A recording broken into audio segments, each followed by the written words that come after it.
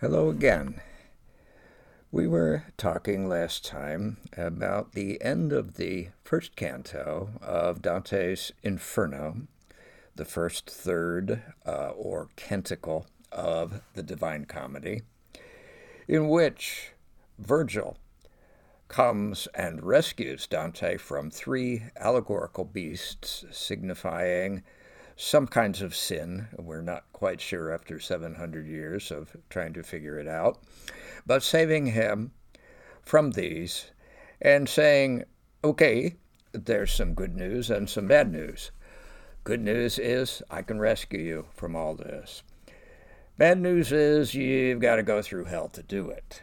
You can't get there from here. And that will take us over in a moment to Canto 2, where Dante's first reaction, Dante the character's first reaction, is to immediately balk and say, oh no, can't do that. Before we do that, however, and before they do that, Virgil concludes by reference to another allegorical image. The three beasts, he says, just a toss-off remark, will eventually, someday, be conquered by figures signified allegorically as a greyhound.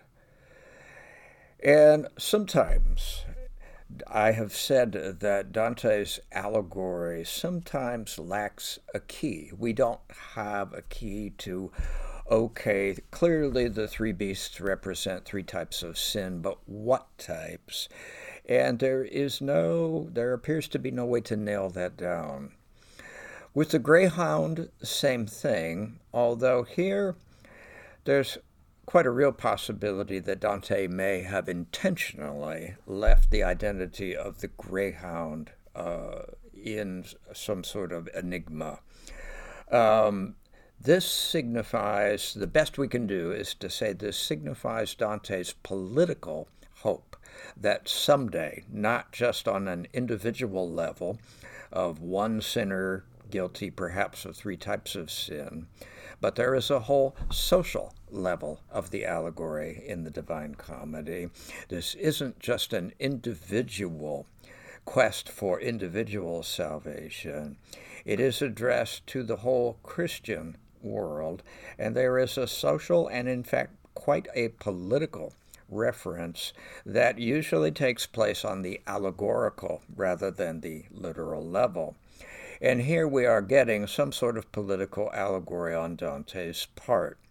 It's relevant to us because Dante was, in real life, involved in the Florentine politics of his time. He was a member of an upper-class family in the city-state of Florence. There was no nation of Italy through the Middle Ages and all the way really through the Renaissance, and in fact, all the way until 1867. Italy did not become an actual nation-state until 1867, and since I'm half Italian, I can make the jokes that, some people could say there isn't really one now. Don't like the government, wait 5 minutes, there'll be a new one. But at any rate, ungovernable, as we Italians have always been, it was true already in Dante's time. City-states, factionalized, repeating in some way the factionalism of the early Greek city-states back in ancient times. But at any rate, this constant political factionalizing and plotting and counterplotting and so forth. And we don't have to go into it, but the three main factions were the Ghibellines and the Guelphs, who split into two sub-factions of the Black Guelphs and the White Guelphs. What these stood for we don't need, but Dante was a White Guelph, and what is in fact very important for reading the Divine Comedy is that the poem takes place in the year 1300. In 1302, there was an upheaval, and a whole group of White Guelphs were exiled for the rest of their lives from Florence, including Dante. Dante, the character, does not know this because it hasn't happened yet. Of course, Dante, the poet, who began writing the Inferno somewhere in the year 1308, Dante, the poet, does know this, so there is a constant irony involved, knowledge on the part of Dante, the poet, that Dante, the character, does not have. And Dante will be exiled. This is, in fact, yet another way in which Virgil's epic, the Aeneid, the Roman epic, can be linked in thematically to the concerns of the Divine Comedy, because Aeneas, whom we'll hear reference to again in Canto 2 in just a moment, Aeneas, the Roman hero, was in exile. He was a Trojan on the losing side of the Trojan War. Troy fell, Troy was destroyed, but Aeneas led a remnant band of Trojans to found a new Troy, promised by the gods, particularly by Jupiter, the king of the gods. But it wouldn't be called Troy. This was a legend. It's not at all historical, but it was a widespread belief. It finally became simply a literary convention. It would not be called Troy. It would be called Rome. The Romans actually, according to a legend, identified themselves as having derived from the losing side of the Trojan War, told in the Homeric poems. Whether this indicates some sort of inferiority complex on the part of the Romans, I'm not sure. You identify with the losers, but whatever.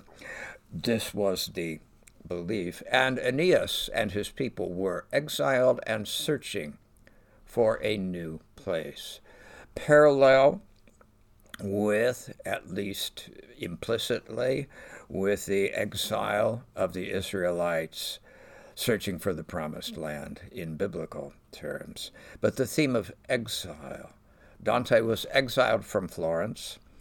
He never forgave those people that he considered to be responsible for that exile, which included, first of all, the entire city-state of Florence. Any time that Florence is mentioned in the Divine Comedy, it is with bitter, ironic sarcasm. And behind the factionalism, manipulating, whether, at least Dante believed this, whether rightly or wrongly, he believed the ultimate puppeteer was in fact the Pope of that time, Boniface VIII. And we'll hear much more of Dante's hatred for Boniface VIII later on. But in other words, the Greyhound is a liberating figure. Someday, somebody is going to come and liberate all of Italy, not just Florence, but the entire land of Italy, and unite it under a single figure, the Greyhound figure. There are half a dozen, as usual, scholarly candidates for who the Greyhound might be, the Holy Roman Emperor, Henry VII, but all we need is the theme of exile. And a way to look allegorically at the narrative of the Divine Comedy is that Dante will lose his earthly home of Florence, as we will all lose our earthly home sooner or later, exiled or not, and come to our true home in the kingdom of heaven, which is the only true community that there may be. So the theme of exile, which comes on the classical side at least via Virgil's Aeneid, is yet another link. And this theme of exile and the bitter loneliness of exile is really an element of great emotional power at moments in the Divine Comedy. Dante was lucky. If you got exiled from a city then, it was much more serious matter than if somebody got exiled from Cleveland in contemporary times. Okay, well, I'll go live in Columbus.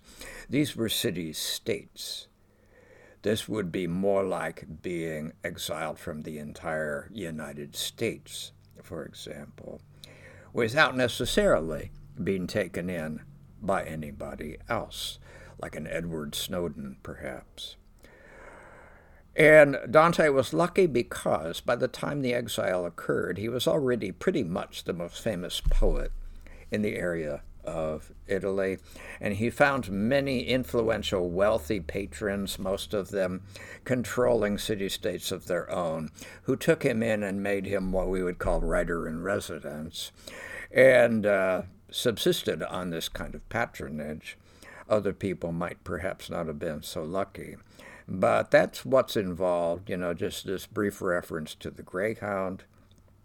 And Canto 1 ends with Virgil announcing, well, we're going to have to do this the hard way.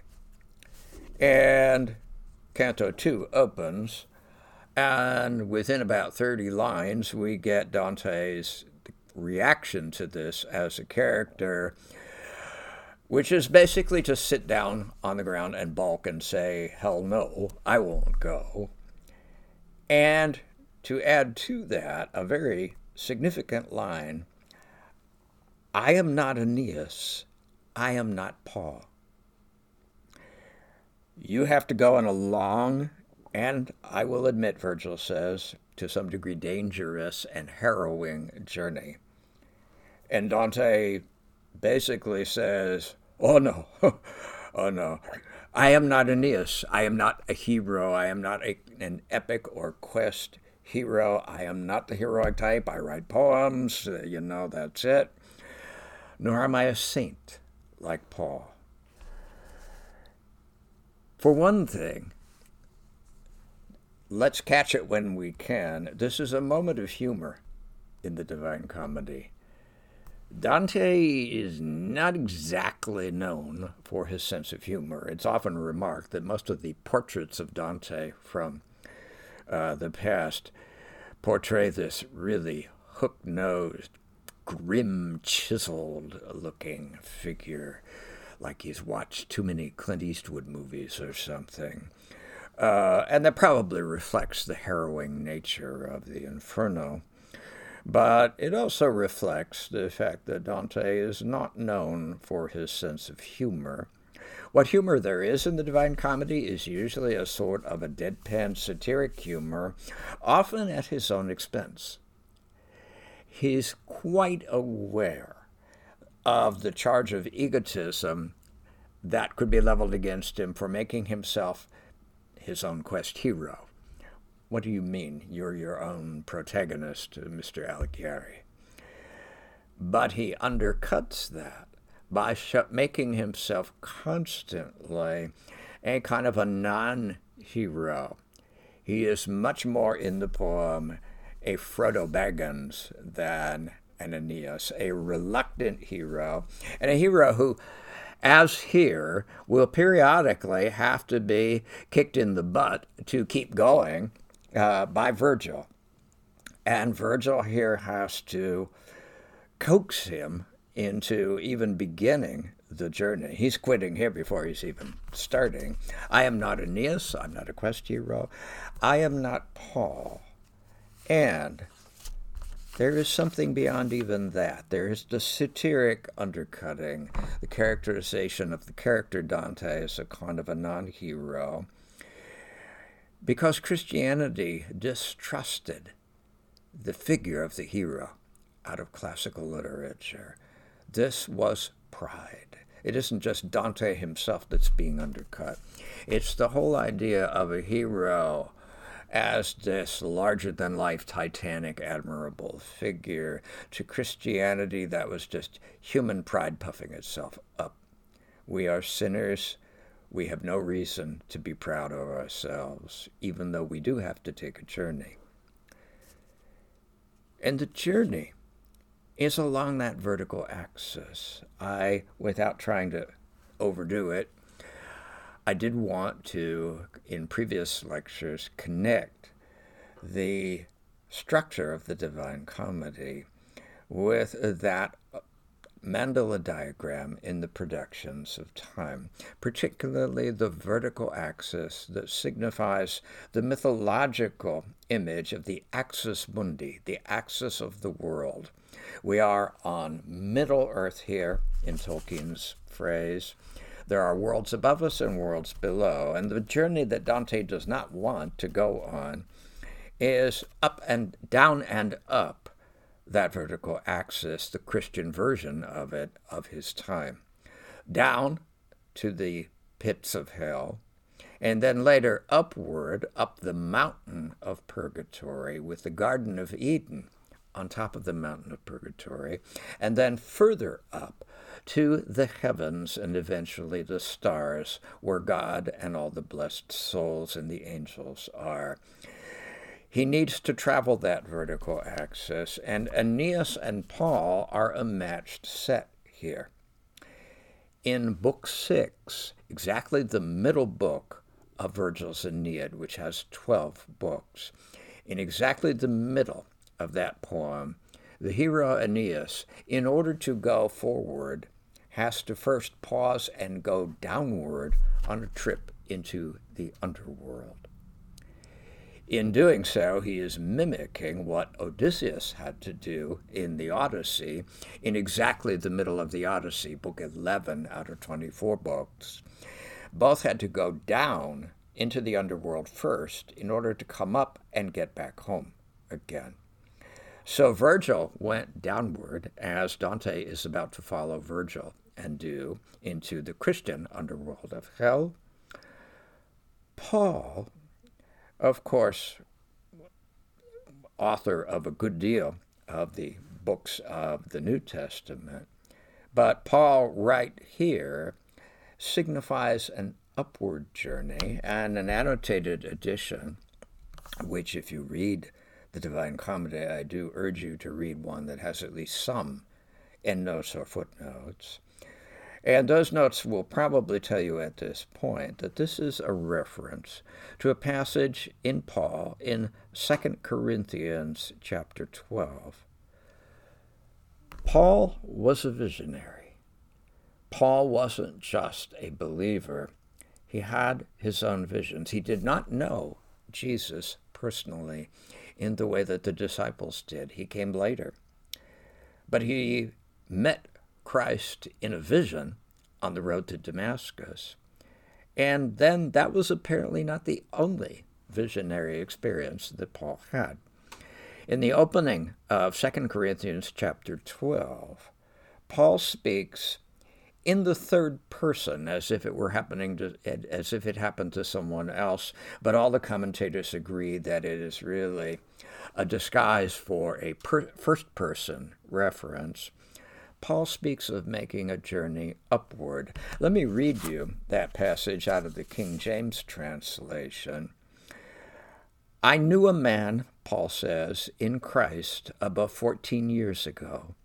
Whether in the body I cannot tell, or out of the body I cannot tell. God knoweth. Such an one caught up to the third heaven. And I knew such a man, whether in the body or out of the body, I cannot tell, God knoweth, how that he was caught up into paradise, and heard unspeakable words which it is not lawful for man to utter. Not only heaven, but the third heaven. And among the many things in the Bible that are basically enigmatic, despite the common notion that the Bible, and particularly the New Testament, has a simple, available message. There are many mysteries. What did Paul mean by the third heaven? No idea. But it's haunting, especially since Dante's heaven will have more than 3 levels. But here is Dante, very unsaint-like, very unheroic, saying, I'm not a hero to go down to the underworld. I'm not a saint to go up and visit the third heaven or any heaven. I'm just sitting down on the job right here.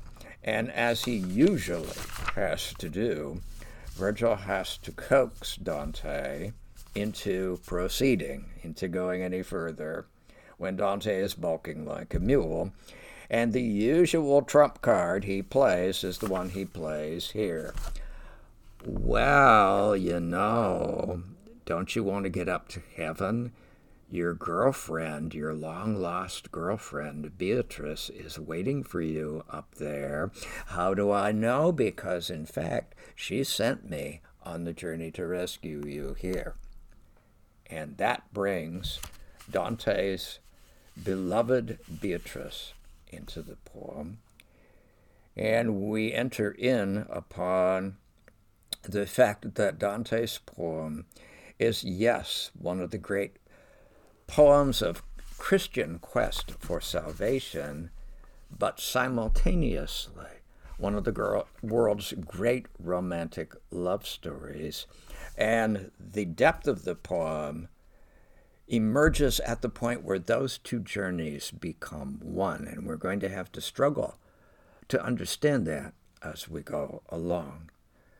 But what Virgil says here, in order to coax Dante, and it works by the end of Canto 2, is the ultimate source of your rescue is the love of your life, Beatrice. And Beatrice was real.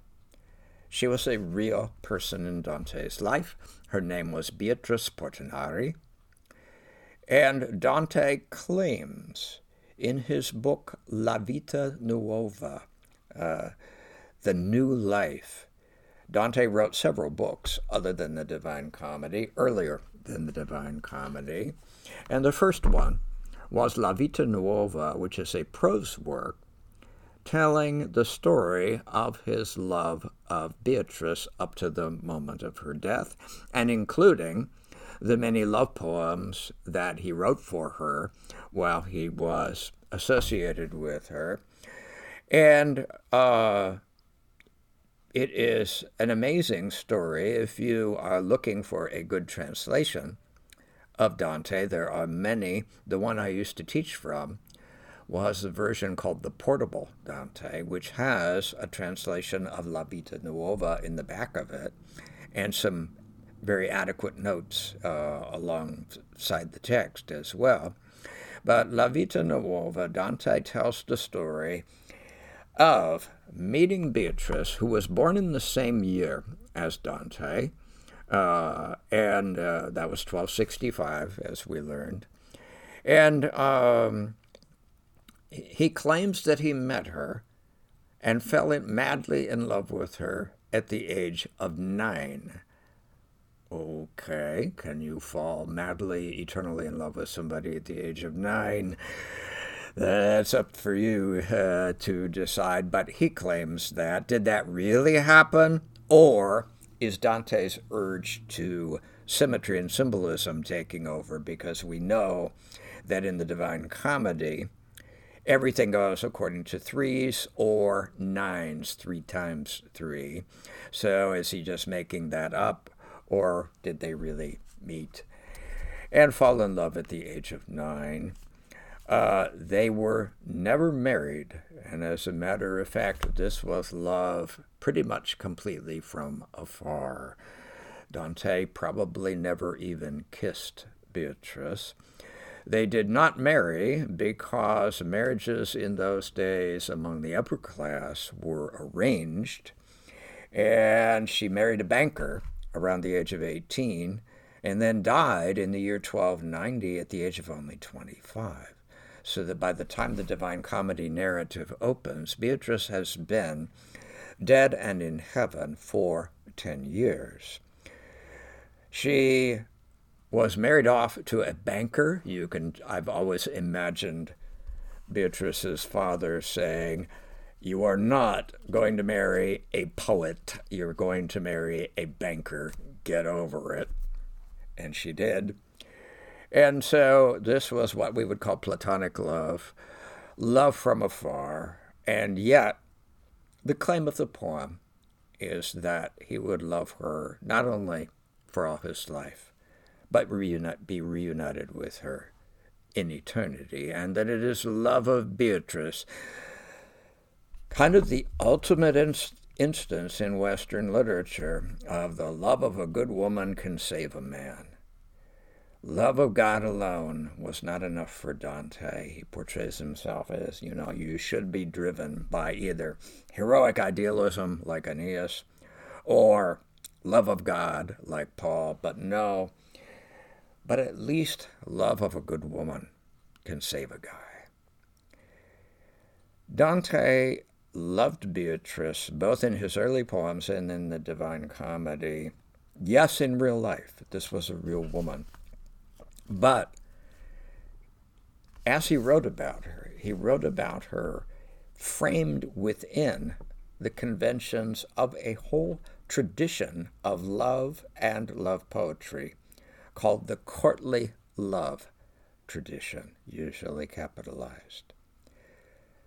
Not the Courtney love tradition, that's a very different tradition, but the courtly love tradition, extremely famous because it changed and probably still, I will make a case, influences the way we think about love in our modern times, when we may say, oh, I feel cynical, romantic love is dead. But we still, all you have to do is listen to popular, pop music, and you find, oh, come on, that's clearly not true.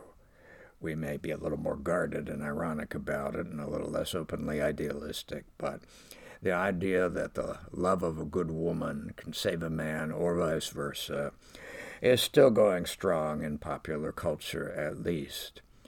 And some of the ways in which we think about romantic love go back to this whole courtly love tradition of which Dante is one of the most famous figures. It's going to take us a little bit of talking to understand this tradition, but it's really, you can understand a whole swath of Western culture, history, and literature through understanding this tradition. It's not just Dante. It seems odd to us that anybody should invent a whole new type of love. And it's not that the courtly love tradition invented love, of course. You read classical literature and you see many different ways of loving. We have the companionate marital love of Odysseus and Penelope in the Odyssey. We have the kind of fatal attraction, mad passion of Dido for Aeneas in Virgil's Aeneid.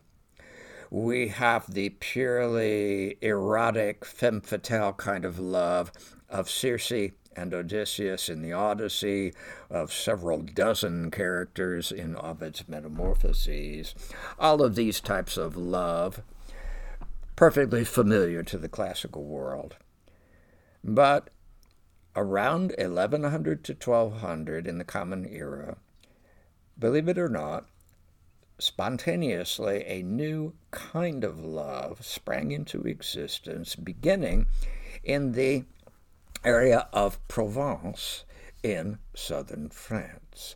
A group of Provençal poets that I know you've heard of, at least the name, and that is the Troubadours, began writing poems, which were actually songs because they were set to music and performed and sung,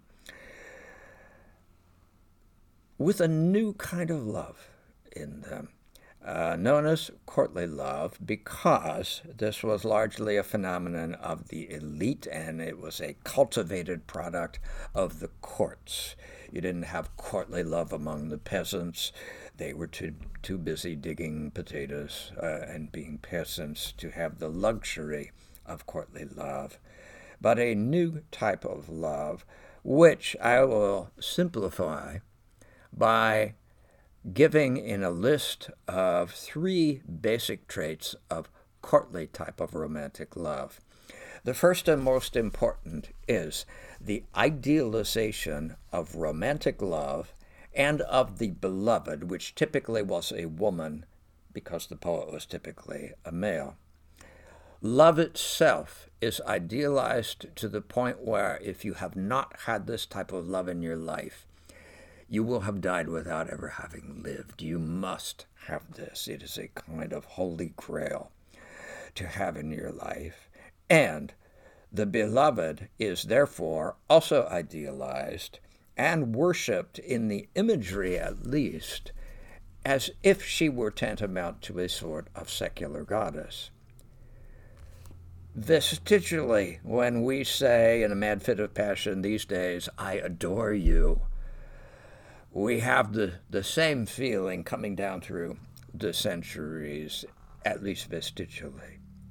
And if you look at the courtly love poems, in terms of recurrent imagery, it becomes a whole language of an alternative religion to Christianity, with the god of love, Eros in Greek, Cupid, as we know him in the Latinized version, where his mother is Venus, the goddess of love. A whole religion of worshiping the god of love, and the lovers are tantamount to saints. Some of this gets into the opening of Dante's Vita Nuova. How much they were just playing with this imagery and how much they were deadly serious about it is a real question. Sometimes, yes, it was a kind of a courtly game. Sometimes, on the other hand, you have to be careful. One of the places this showed up, for example, is in the sequences of love sonnets that emerged from the courtly love tradition. And you have to be careful because a good number of the women who are being idealized in those love sonnets, the Chloes and Phoebes and Sylvias and whatnot, a good number of them were simply made up for the occasion because you had to have somebody to write your sonnets about, or you were just nobody. But some of them were real. The Italian form of the sonnet is known as the Petrarchan sonnet, after the Italian poet Petrarch, and his sonnets were to a real woman, Laura. Dante wrote poems to the real woman, Beatrice, and this tradition lasted at least as late as Shakespeare, playing on it in Romeo and Juliet. At one point in Romeo and Juliet, you would not know this without looking at a text. You wouldn't know it in performance, and you'd have to have probably an annotated text to point it out.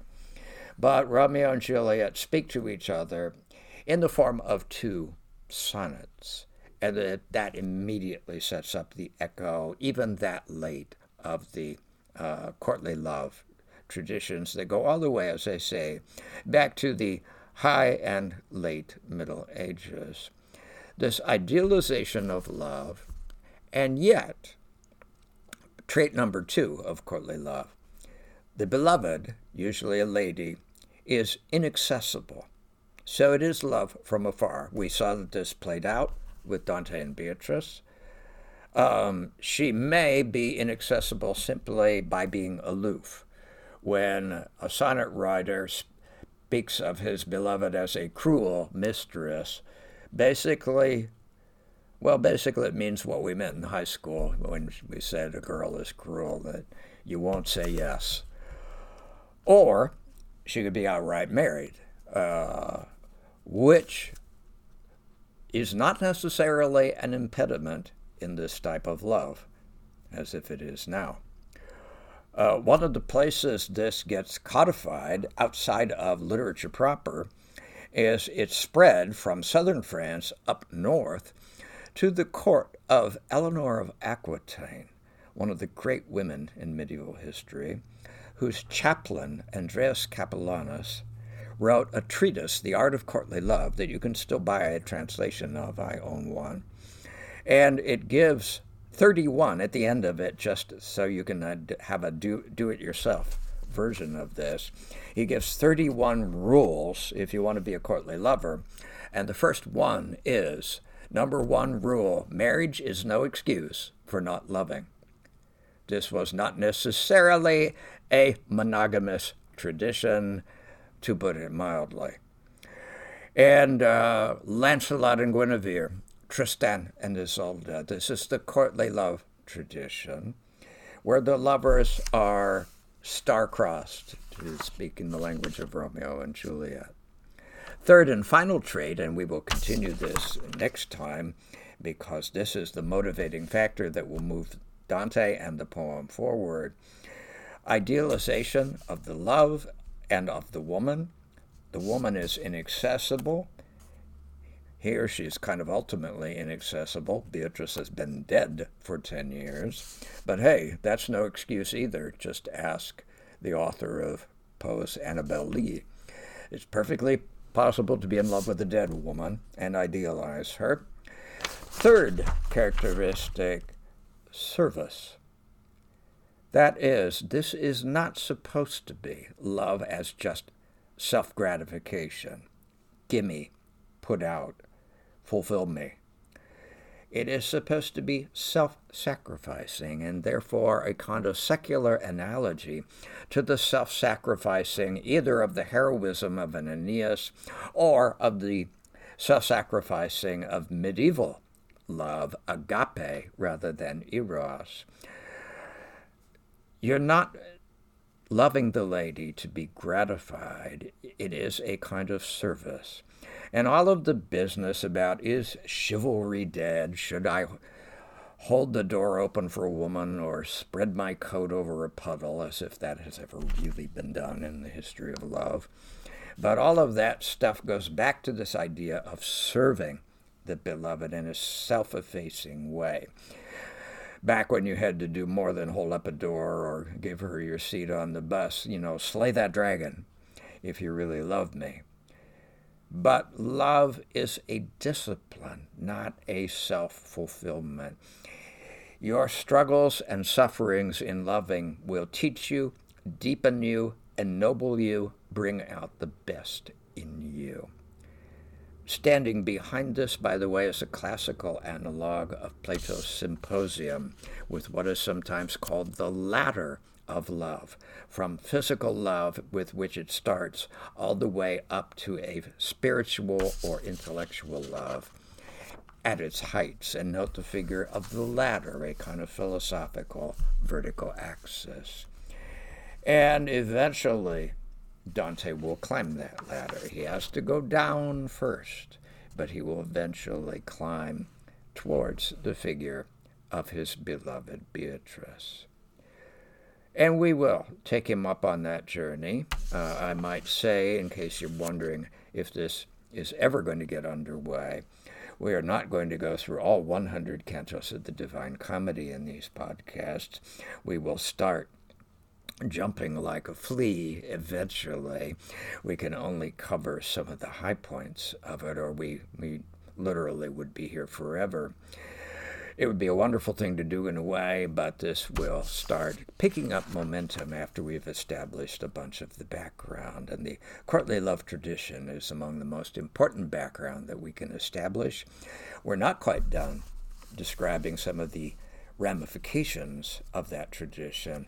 More on that next time.